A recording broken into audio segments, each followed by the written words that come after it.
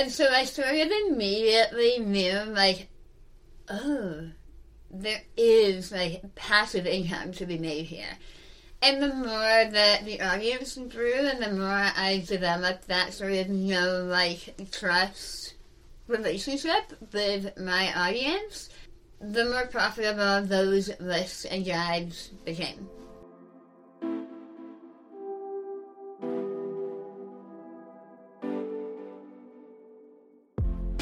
It's Mitzi and Mike, and this is Wave Social Podcast, powered by Arcade Studios, a show for marketers, creators, and brand builders who want to make waves online. We sit down with the experts and tastemakers behind today's up-and-coming brands.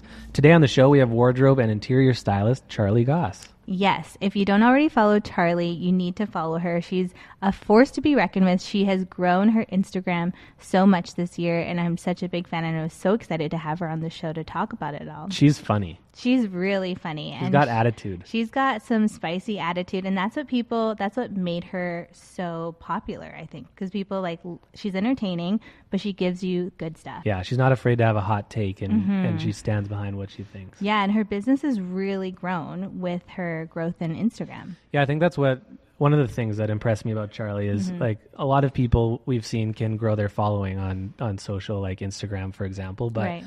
How do you translate that into an actual business? And that, I feel like there's fewer people that do that successfully, but Charlie has translated her following and the community that she's built into a business. Yeah, and she has amazing digital products that she sells through Instagram, and she talks about on this episode how if she shows up on stories, she sees more sales. So if you're trying to build a business, if you're a small business owner or something like that, this is a great episode for you to take Instagram a bit more seriously or spend more time on it, because she's really a byproduct of someone who's done that. Yeah, and you've bought some of her courses, haven't you? I have. Her guides. Right. Not courses. Guides. But another update from this episode. In the episode, she says that she doesn't do TikTok, but since we've recorded, Breaking she news. is now on TikTok, and it's awesome. So, Find Charlie Goss. yeah, I feel like everyone's going onto TikTok. You need to. We're trying to. Yeah. You're succeeding more than me. I'm personally trying, and then our Arcade is doing it thanks to our team. And if you don't follow Arcade on TikTok, you should go check it out. Yeah, it's at Hello Arcade. Yeah, we're having fun. Yeah. But this is a great one. I'm really excited to share this one. Should we welcome her? Let's do it. Come on, Charlie.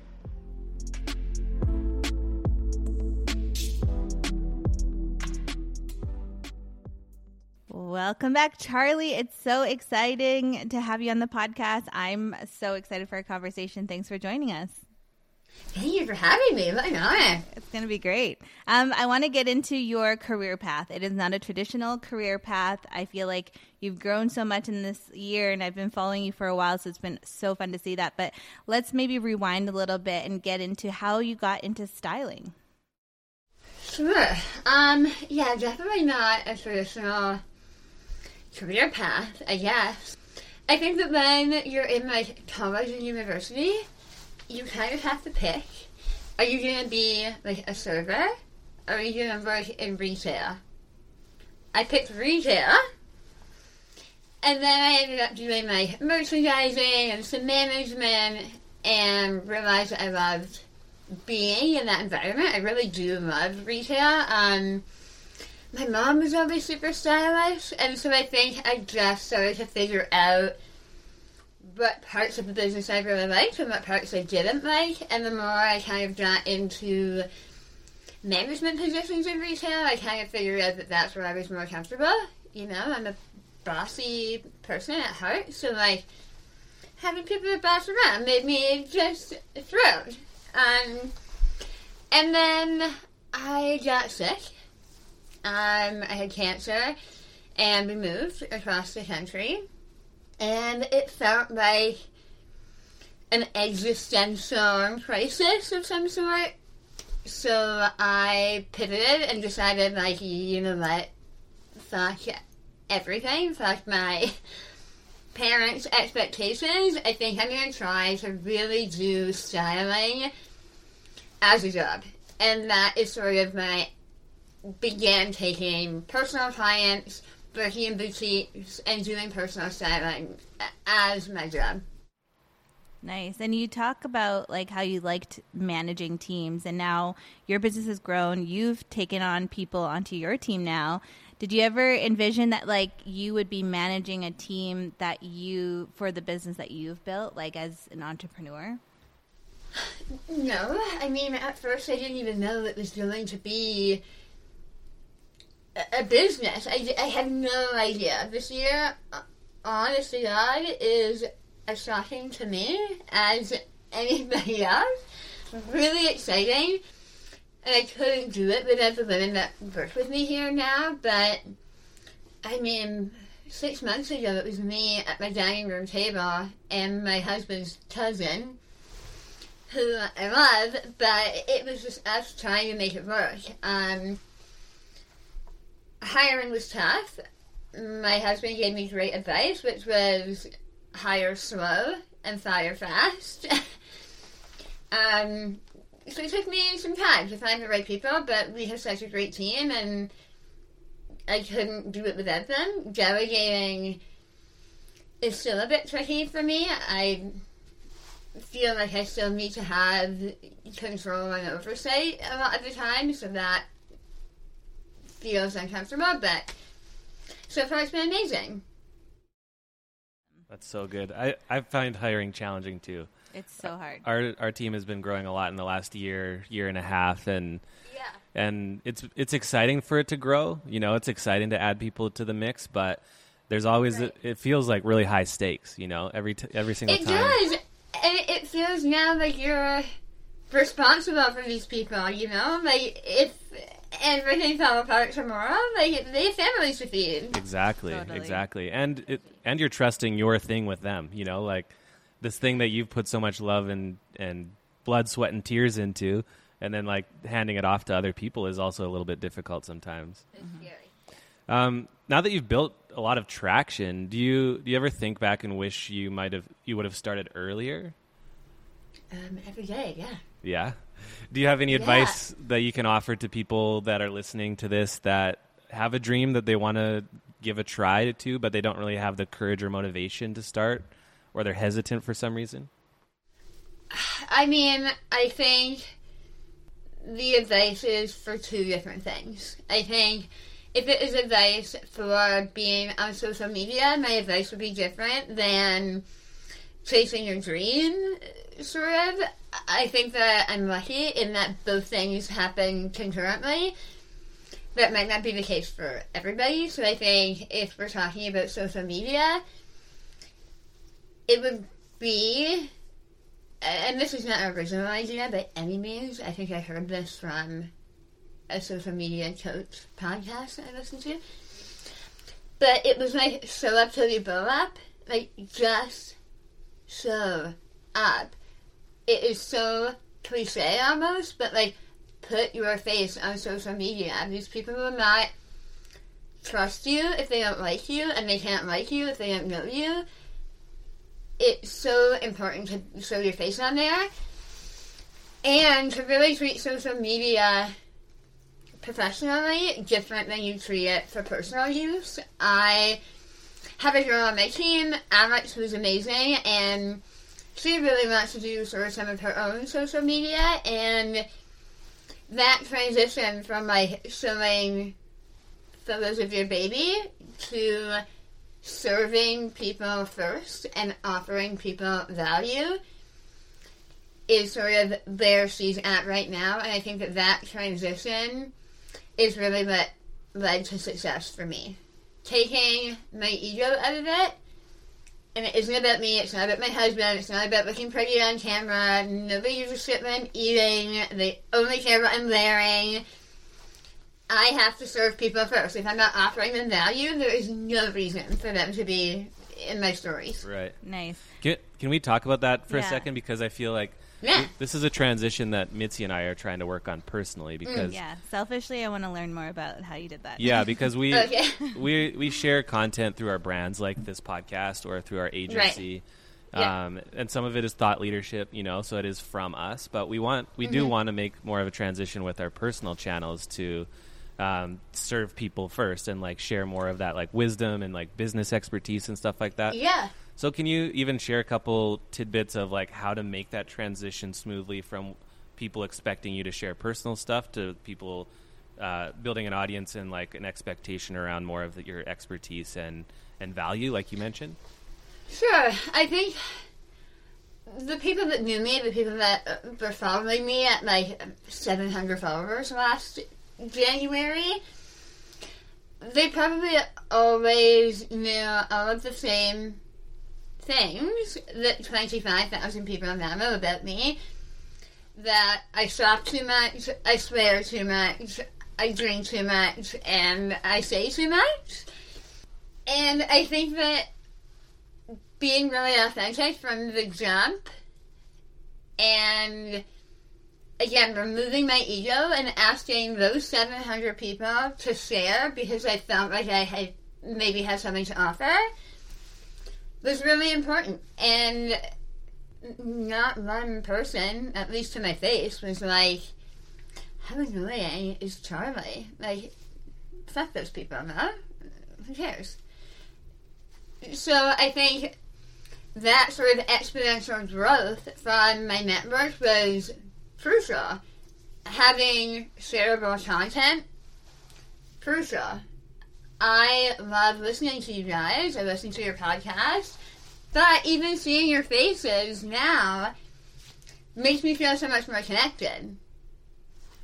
So, like, showing your face and talking, which was a big hurdle for me personally because of cancer, but all of that stuff was so important to, like, show myself, prove my value, offer free advice. So much free advice. And times and times and times to have people know that they can trust me and they can trust my advice, and then those people end up paying for services. Mm-hmm.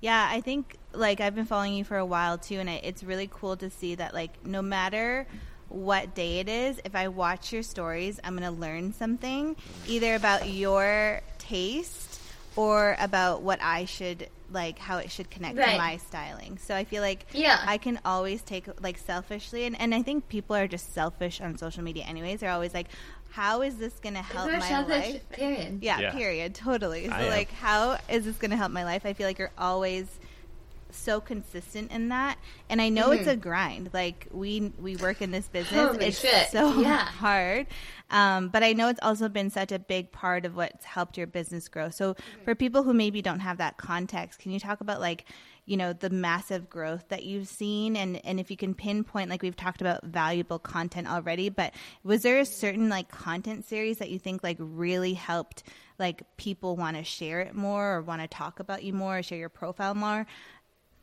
Yeah, I think that we lived in Calgary. You guys are out in Calgary, right? Mm-hmm, yeah.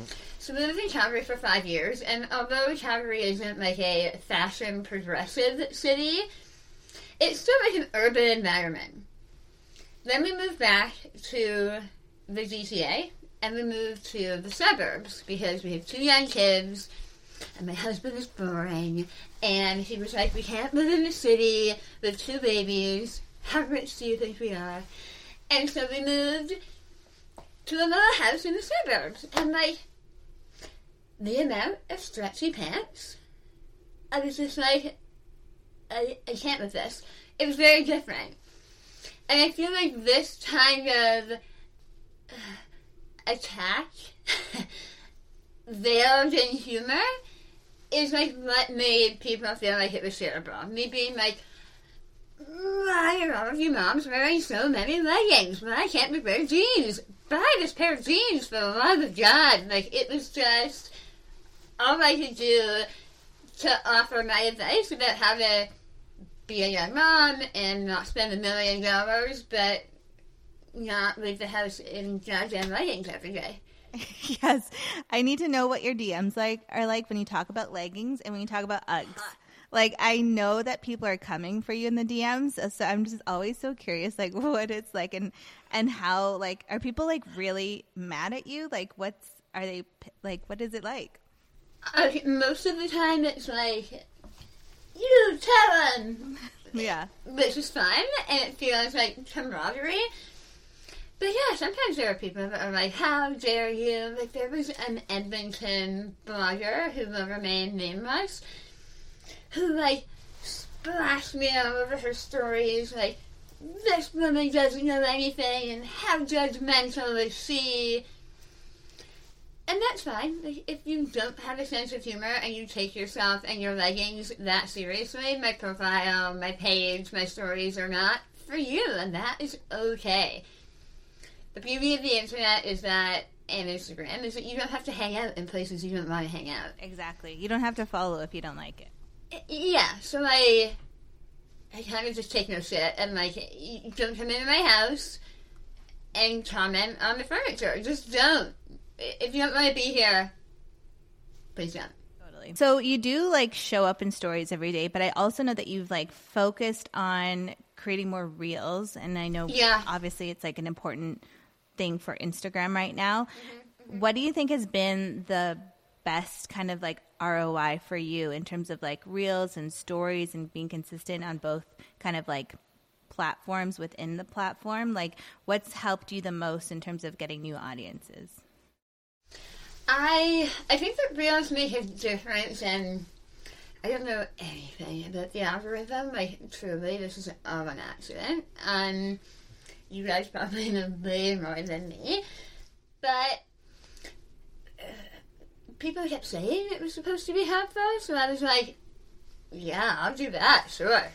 Whatever the Instagram gods say. But the more that the business grew, the less time I had to dedicate to 2 hours of changing my clothes and fixing my makeup and all of that. So I'm doing it less right now, I feel like. But the return on investment, I think, was great for reals. It didn't cost me anything. I'm in my closet every day anyway. Stories, I think, is what keeps people. Reels might be what gets people. But I think that stories and captions, like grid posts, are where most of my shareable content came from. Cool. I also noticed that you were doing something that I thought was really, like, I don't want to say brave because, like, heart surgeons are brave, but, like, it really took a lot of guts.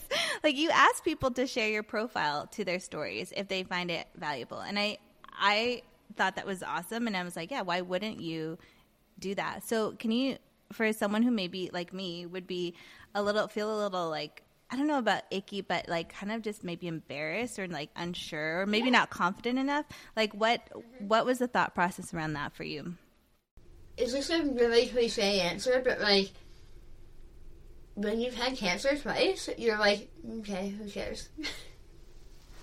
Nice. Yeah. Like, I just, that concern of, like, what people who went to high school with me are going to say about me behind my back, like, who cares? You know, like, you have to do it. If that is the ultimate goal, is to, like, be recognizable on social media or grow your audience, if you think that that growth isn't going to come with more criticism and more judgment and more people talking about you, be it good or bad, then you're after the wrong thing anyway. Mm-hmm. Totally. Respect. I want to get a little bit back into the business conversation. We talked about hiring briefly, but I'm curious about this. Like, what are your aspirations for your business when it comes to future growth? You know, like, it sounds like this kind of took you by surprise that you can actually have a team and stuff like that. But what about what's next? I'm sure you've got dreams.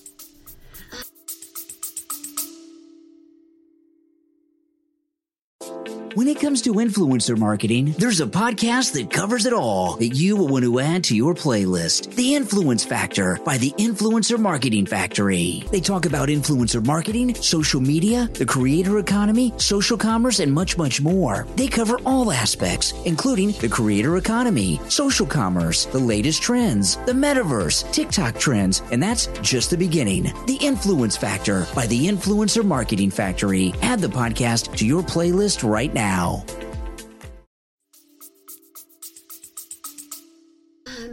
big dreams. I think that we would love to see some of the eventing side of the business grow. Obviously, with COVID, that was not a piece of the pie that we particularly should focus on. Nobody was getting together. So that is something that I would like to focus on. A member of my team, Devin, has a really extensive background in event planning, so that is something that I think that we would love to get back into. It's so fun. It's like a really immediate gratification to make an event happen, and the stress of an event day is like childbirth, you know? It's just like exhilarating. And I think that we would like to really sort of scale up. I mean, we'd love to have our own office space. Right now we're in my house. So I think growing it to be like a really three-pronged styling empire for wardrobe, interior, and event would be the ultimate goal. Yeah, and I've never experienced childbirth, but I am surprised you describe it as exhilarating.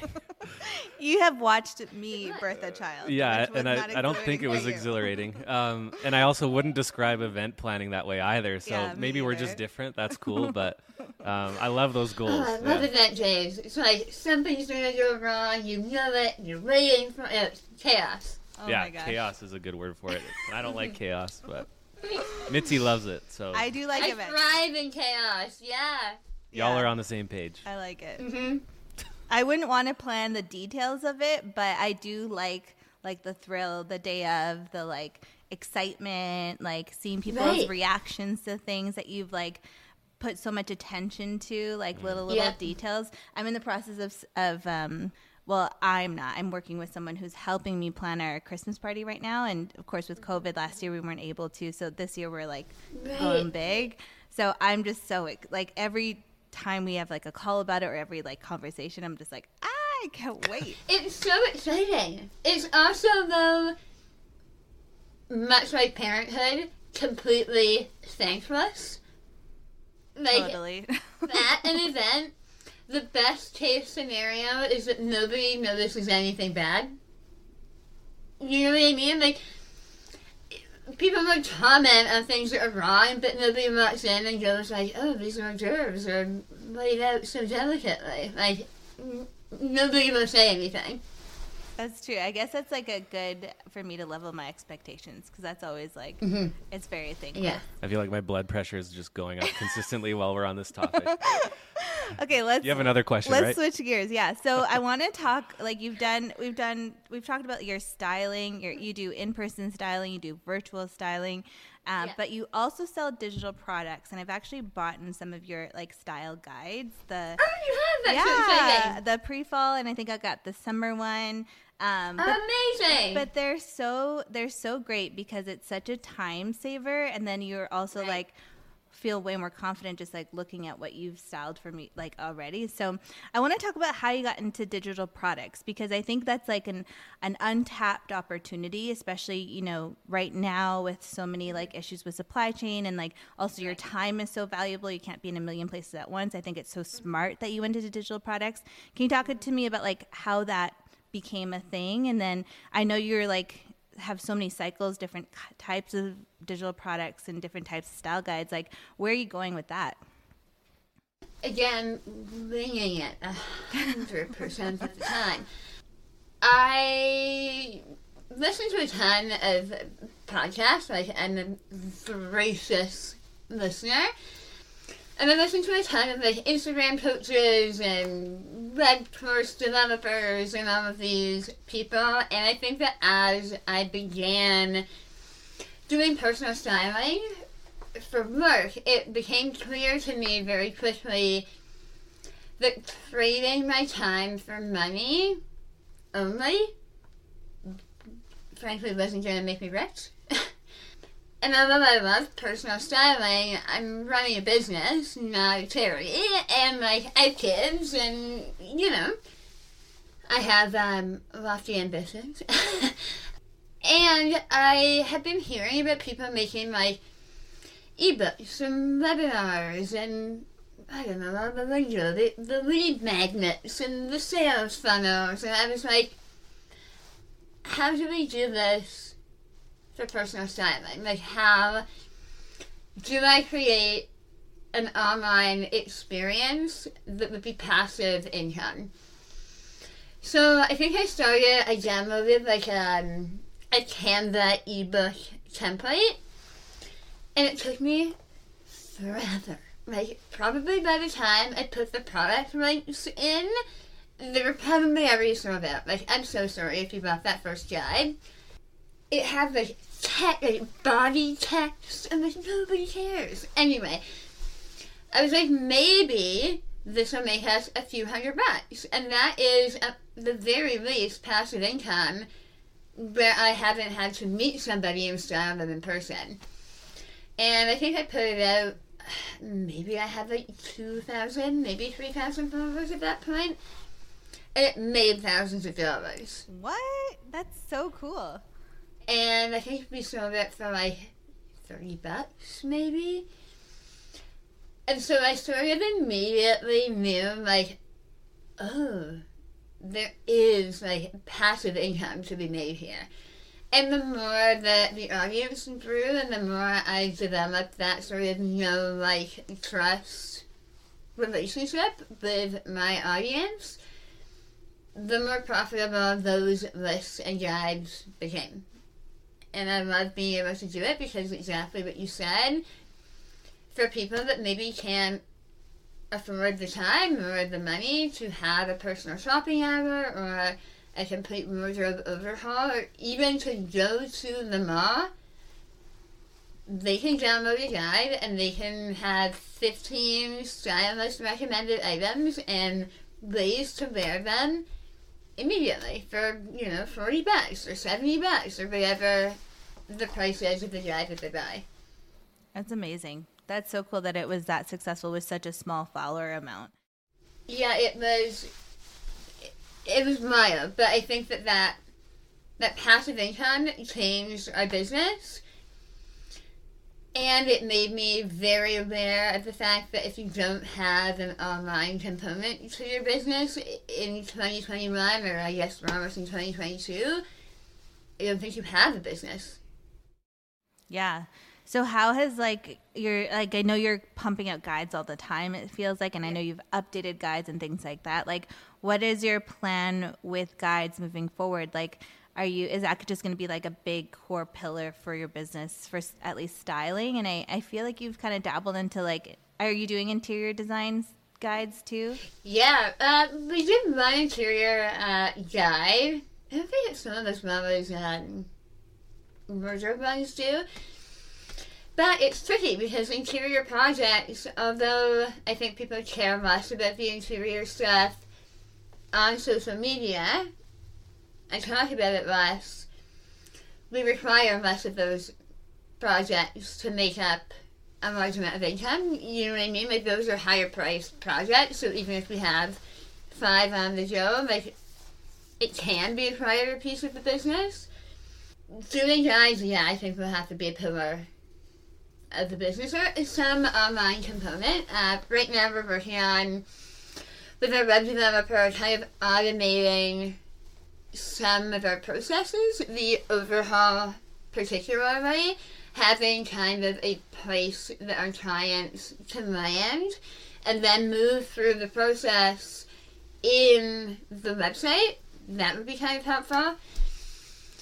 And it means if we scale up, that process is scalable. But what I really want to do, and my web developer hates me, is make an app.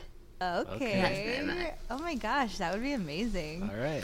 So you could go in and you could be like, I'm at the mall, and then you go to H&M, and then everything that I'm buy this is in there, and then don't buy this is in there. Oh my gosh, we should probably cut this section out of the podcast so no one steals this idea because it's so good. You need to do this.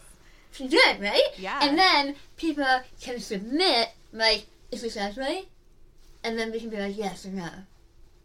Like Tinder, but for outfits. Wow. Yeah, that would be amazing. Oh my goodness, Charlie, you need to do that. You gotta. I'm on it. It has to happen. So how many guides would you say you've created so far? I don't know. Maybe like 50? Nice. Okay. So But cool. we put them up and then we audit them. So like when they're selling through, we remove them off the website because we hate getting emails that are like, the thing that I wanted was out. Like, I'm not affiliated with these retailers in any way. We also don't embed like affiliate links in the guides. I feel like it sort of affects the integrity of my recommendations to have them be offering me a commission. So I recommend the items in the guides with no monetary compensation from retailers or LTK or any of that. Our gift guides have some affiliate links, but the style guides never do. But yeah, I mean, we make them all the time and we don't have any plans to stop. That's amazing. How many would you say you make in a year? Like, how many did you make in I mean, I've only 2021? been doing this for a year, so Okay. maybe we'll make, by the end of the year, 60 maybe? Okay. And then Crazy. how many do you think you'll make in 2022 compared to this year? I don't know. I feel like you don't want to oversaturate people. Yeah. You know? You could But the thing is, honestly like, just- styles changing all the time. And you know? it's so cyclical. Like, Yeah. I'd buy pre-fall again. Right. Yeah, I think that it, and we can see it, like, I love having a website with, like, great analytics, so we can really see what people respond to, what people don't, what we can repeat again, when sales are slowing down, like, it's only our first year, so there's just nothing but learning happening over here right now, and it doesn't take us much time, and it doesn't cost us anything really to make a guide, put it up on the website, and see if it sells. Right. You teed up my next question, which is, what have you learned from this last year of creating these guides that will set you up to be better in 2022, but that you could pass on to other people that want to create a digital product and do it efficiently? I think, let's do a sweet callback here, guys. People are selfish. That's what I've learned. Me included. We're all a little bit selfish. So my audience is 97% women. And every day, they're like, can you make a men's guide? Can you make a kid's guide? And they're like, sure, we can do that. Crickets. Nobody Really? cares. Wow. Nobody bought the men's guide or the kids' guide. It's all women, and they all want to shop for themselves. So, that's what I've learned. Okay. That's awesome. Is there anything else you've mentioned that your audience was kind of pretty critical. It was critical for them to trust you in order to buy your guide. Like, how do you think you've built that trust with your audience?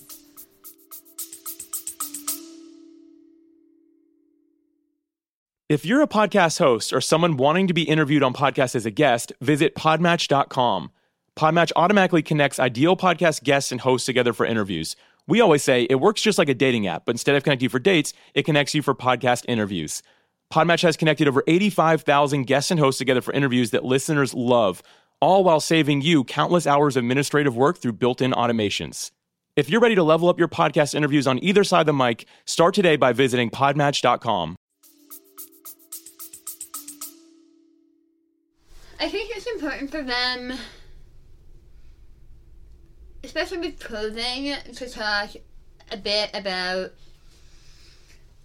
body insecurity stuff, about fit, about sending stuff back, about money. Frankly, I think that these are things that everybody thinks about when it comes to their clothing, but nobody really talks to them about, maybe. You watch, I don't know, City Line or something, and the stylist shows you a great outfit, but I don't know that they're really ever talking necessarily about ways that you can rewear it, and where to buy it affordably, and where to find it cheaper, and the fact that they tried 18 tops before they found one that they loved.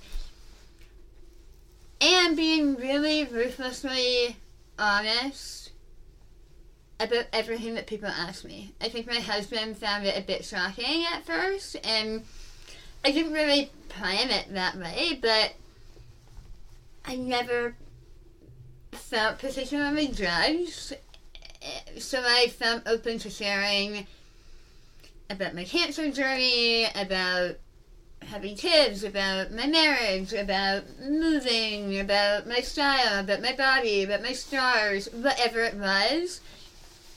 I just think knowing more about me made them trust me more. Yeah. And you kind of talked about that at the top of our interview, to like showing your face and like building that connection with your audience.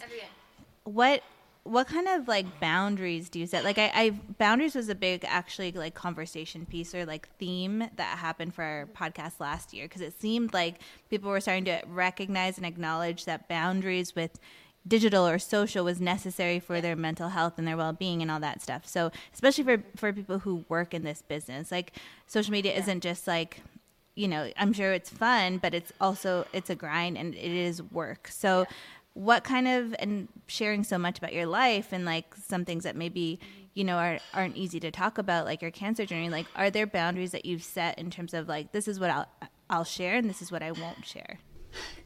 I want to say no, we have no boundaries. Like I said, people knowing me, I think is really important, and our business is driven by Instagram. I can see it plain as day that a day that I am not in stories is a slower sales day than a day that I am. Drastically. So it's really important for me to be in there, to be online every day. My husband understands that, is really supportive of it. But when I really think about it, I think probably the boundary that I set is I'm okay for me to be portrayed in like a potentially controversial or like embarrassing moment, or like with my makeup off or my hair fucked up or whatever, but not my husband or my kids or my family or any of that, especially without their permission. Like, I don't show much of that stuff, you know? Like, me and my husband fighting, or my kids screaming and freaking out, or my youngest one being naked always. That is mainly kept at home. Totally, yeah. What's your husband's role in your business? I'm curious because even like Mitzi and I, we run our business together and we're like publicly partners, you know, but I'm sure. Right. Anyone who's married to an entrepreneur is partners in their business. Yeah. So I'm curious what that looks like for you guys. Yeah. Aside from infuriating me, his role is that I, as a good British woman, I hate, and I mean hate, talking about money. Hate it. It makes me itch. I can't look at numbers. Math scrambles my brain. I'm like that GIF with like the algebra. Like, that's me every month. So I had to like tell him in the big guns at a certain point and be like, here are my receipts. I don't know what I'm doing. And he had to take over and like found an accountant and found a bookkeeper and got the apps and the QuickBooks and did all of that. Got us a bank account. Apparently you need one of those. Who knew? Pay your taxes. Boring. But apparently that's all very important. I handed that off to him. Nice. Yeah, that sounds familiar. Like Mike and I had two separate agencies before we merged into our own, and there are times like I would forget to invoice people because I was like too busy doing the work, in the zone. Like, I can talk for hours about strategies, but then like, oh yeah, like it's the 15th and I didn't invoice them for the 30th. I'm the opposite. I'll invoice people and forget to do the work. She's doing the work and forgetting to invoice people. That stuff's like not that interesting to me. Like, I don't need to. I just don't like spending time thinking about it. Yeah, it's like I did the work. I had fun. Yeah, exactly. Like, it was successful. Exactly. Like, Aren't we done here? But yeah, oh yeah. They'll pay me if they want to pay me, you know? Yeah, totally. So you crush it on Instagram, obviously, and that's been what a lot of this conversation has been focused on. What about TikTok? Okay, absolutely fuck that. Like, I'm too old. I'm too old. Snapchat, You're not too no. old. TikTok, no. You're not too old. Come on. I think you'd be great. I can't. I hired a 21-year-old, Sarah, who, her face, it just glows. The youth. And I said to her, like, I think maybe I have to give you, like, my Instagram password, and you can do the ticking of the talk, but I cannot. I can't. The ticking of the talk, I like it. Yeah. Well, there's your boundary. You're like, I don't have any, but That's my boundary. it's just like Yeah. a box TikTok. around Instagram. I can't do it. And then, like, that Instagram shutdown the other day, I was like, it's all over. That's it. Well, that's why I asked that, because you're like, our business basically runs off of Instagram, and I was like, oh, dang, like. Yeah. Thanks so much for the panic in your face. I immediately, me and Sarah, who is our incredible 21-year-old interior designer, immediately I was like, we need Pinterest, we need TikTok, we need blog posts. Go, go, go. Crazy. By the end of the day. Yeah. No. Yeah. Have you, like, explored, like, you have a website and, like, a lot of your digital products live there. Have you, like, Yeah. considered other, like, So platforms? immediately, and I mean it, really, after that Instagram shutdown, we were kind of like, holy shit. Let's be real that if that disappeared, we're all out of jobs. So how do we diversify and, like, make the website a place that people come without having to be told to come there by Instagram? So the idea was to at least start making some blog posts so that some of that free content is living on the website. To start using some of our, like, outfit boards that we're making for clients, putting those up on Pinterest, so that is another place that people can find us, just sort of diversifying the places that we're showing up. Instagram, I know, is sort of our focus and where most of our people hang out, but heaven forbid it went away. That's why the app is so important, Mitzi. The app is going to change Yes. everything. Oh, my goodness. Game changer. It's going to replace Instagram. Right. There you go. Why wouldn't it? I want to talk about your health journey, and I think you've been so open about your health and getting cancer and all that, and you discuss, like, you've shared that when you look back, you're almost grateful in a way that you've gotten cancer because it actually helped you find your voice. Can you unpack that a little bit? Yeah, I mean, nobody's grateful to get cancer, but, like, in hindsight, I think it made me tough. And I think that I was probably tough before.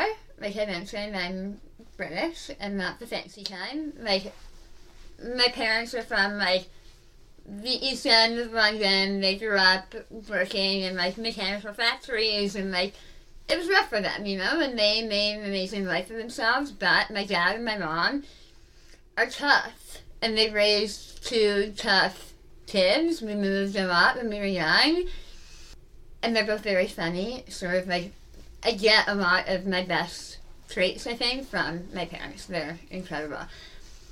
But having cancer makes you a certain kind of tough. Like, that existential crisis.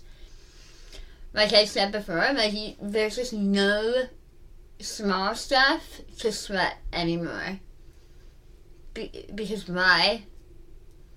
You know, I almost died once, and that is enough. But then I think about 10 days shy of being 5 years out, so being told, like, cured, they found a recurrence and it came back. And I had to have the whole thing done again, the surgery and all of the stuff. And it's a lot, and it really makes you assess what you care about, what is important, what you want to wake up every day and do. And frankly, it just wasn't lending my talents to other people's businesses anymore. It wasn't dealing with people in my life that weren't serving me anymore. And so it was a big period of transition. We moved back from Calgary, closer to family. I started doing this for work, and we reprioritized. That's awesome. Well, I think that's such an amazing story, and it's such a great part of who you are that I'm so glad that you're upfront Thanks. about that. And I think it's really makes you who you are. It's so unique. And I think that that grit and that endurance, and I think that's a perspective that a lot of people don't have, whether they've are cancer survivors or not. They have a lot of us have comfortable lives, and we don't realize that, And I think that, aside from cancer, you're so right. That verb, grit, I think that is such an important quality. And I have a boy and a girl, and already the difference in the way that people treat them and the way that she is helped and that sort of thing, I already make it a real point that grit is instilled in her, that she is tough and scrappy as our son is expected to be. Yeah, totally. I think I completely agree. Even now, as employers too, we're seeing people who are graduating university or high school or whatever, and they're looking for opportunities to come to present themselves to them too, or they get hung up over one hurdle, or they get laid off and it ruins their life. There's so many things that people don't that grit isn't something that it's hard to teach, obviously, even as parents. I think about that too, but it's also something that people don't value or relish. Maybe they don't have that perspective that this is going to make me stronger, this is going to make my business stronger, this is going to make me a stronger parent, person, entrepreneur, employer, all those things. And so I think there's not as much value in that, but I really, really appreciate and respect when someone has gone through something hard and they're still standing and pursuing, what they love and what they're passionate about, because that takes a lot of strength. Thanks so much. Being fired from every job I've ever had helps also, but and that is in itself is something that a lot of people haven't experienced. So yeah, and then when they do, it just feels like it ruins their life. Yeah. Right, it does for a bit, but then you find another one. Yeah. Yeah, exactly. You make another one, You mentioned your parents and how strong they were or are, and how they raised two strong kids, and I think that's really inspiring, and it kind of fits perfectly with one thing that we like to ask every guest, which is, what's that one piece of advice? It could be from your parents, or it could be from a mentor or someone else in your life, but that one piece of advice that's kind of always stuck with you through all of your challenges that you could pass forward to our listeners and people that are going through something. Maybe there's a couple, but my dad has always told me that if you're on time, you're late. And I think that you can think about it really simply, or you can make it bigger. And for him, it was always about don't treat people like their time isn't valuable. Show up, be there early, be team, show that you care, work hard, be the best, be the first, be the earliest. He was very encouraging in that way. And then there's that really cliche poster that you see on Etsy that says, work hard and be nice to people. I think that's so important. I'm building a business that right now is made up of all female identifying people. And I'm sure that maybe not you, Mike, but maybe you have had experiences working in groups of women that can be less than nice. And I think that is so important to me, building a team and building a community that we're all working hard and we're all nice to each other and we're building each other up, and that there's room for everybody and everybody's ideas, and there's no competitiveness because why? So it's important to me, like, that even with my, stories, like, being consistent. Like, I just want to work hard and be nice to people, be on time, and very good at it. Yeah, there you go. That checks all the boxes. How No can you not be kidding. successful? Literally, those are keys to success. I'm going to throw a little curveball at you. I'm curious, how much of your success do you attribute to luck, and how much do you attribute to hard work? This is a trick question. I know. And there's no wrong answer. I don't know. I think this is maybe going to be an unpopular opinion, but, like, there's real power in being underestimated, I think. And I say this from a pretty privileged position, in that I am white and come from a relatively affluent family. But being small and female, people don't necessarily think off the bat that you are shrewd and calculated and smart. And I think that there are a lot of lessons I capitalized on this past year. A lot of iterating very quickly. And it seems like it was an accident, and part of it was, but a lot of it was hard fucking work. So maybe 20% luck, 80% being a bit of an underestimated shark. I love it. Well, I think, like, even when you feel like you get a lucky streak with, like, social or virality or something, there is, like, an element of being ready for that moment that took hard work before it. It's a bit like you make your own luck, Exactly. Totally. 100%. Yeah. The other question we like to ask all of our guests is, who is making waves right now and why? The people on TikTok, probably. You need to get on TikTok.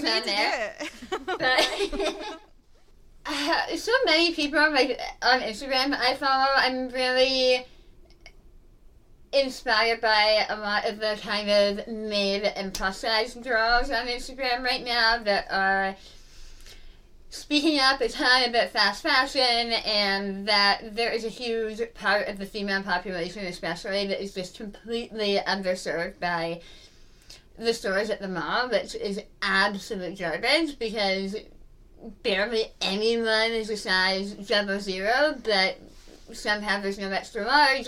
That is a whole other conversation, but there are so many amazing mid-sized women doing that right now. Diana Jaras is here in Toronto. She's amazing. Katie Storino, who, like, takes celebrity outfits and then, like, wears them on, like, a larger body to be like, you can do it too. She's amazing. Mel, who works for you, I find super inspiring, and Maria, who's also out in Calgary. Those women that are sort of coming up alongside me on Instagram feel like we are always looking to each other for inspiration and guidance and support. But yeah, probably the people on TikTok are making bigger waves than us. I love it. Yeah, those are all great women. I'm a big fan of all of them. Okay, final questions here. Where can listeners connect with you? Let us know what your handle is. How can we follow you and get more from you?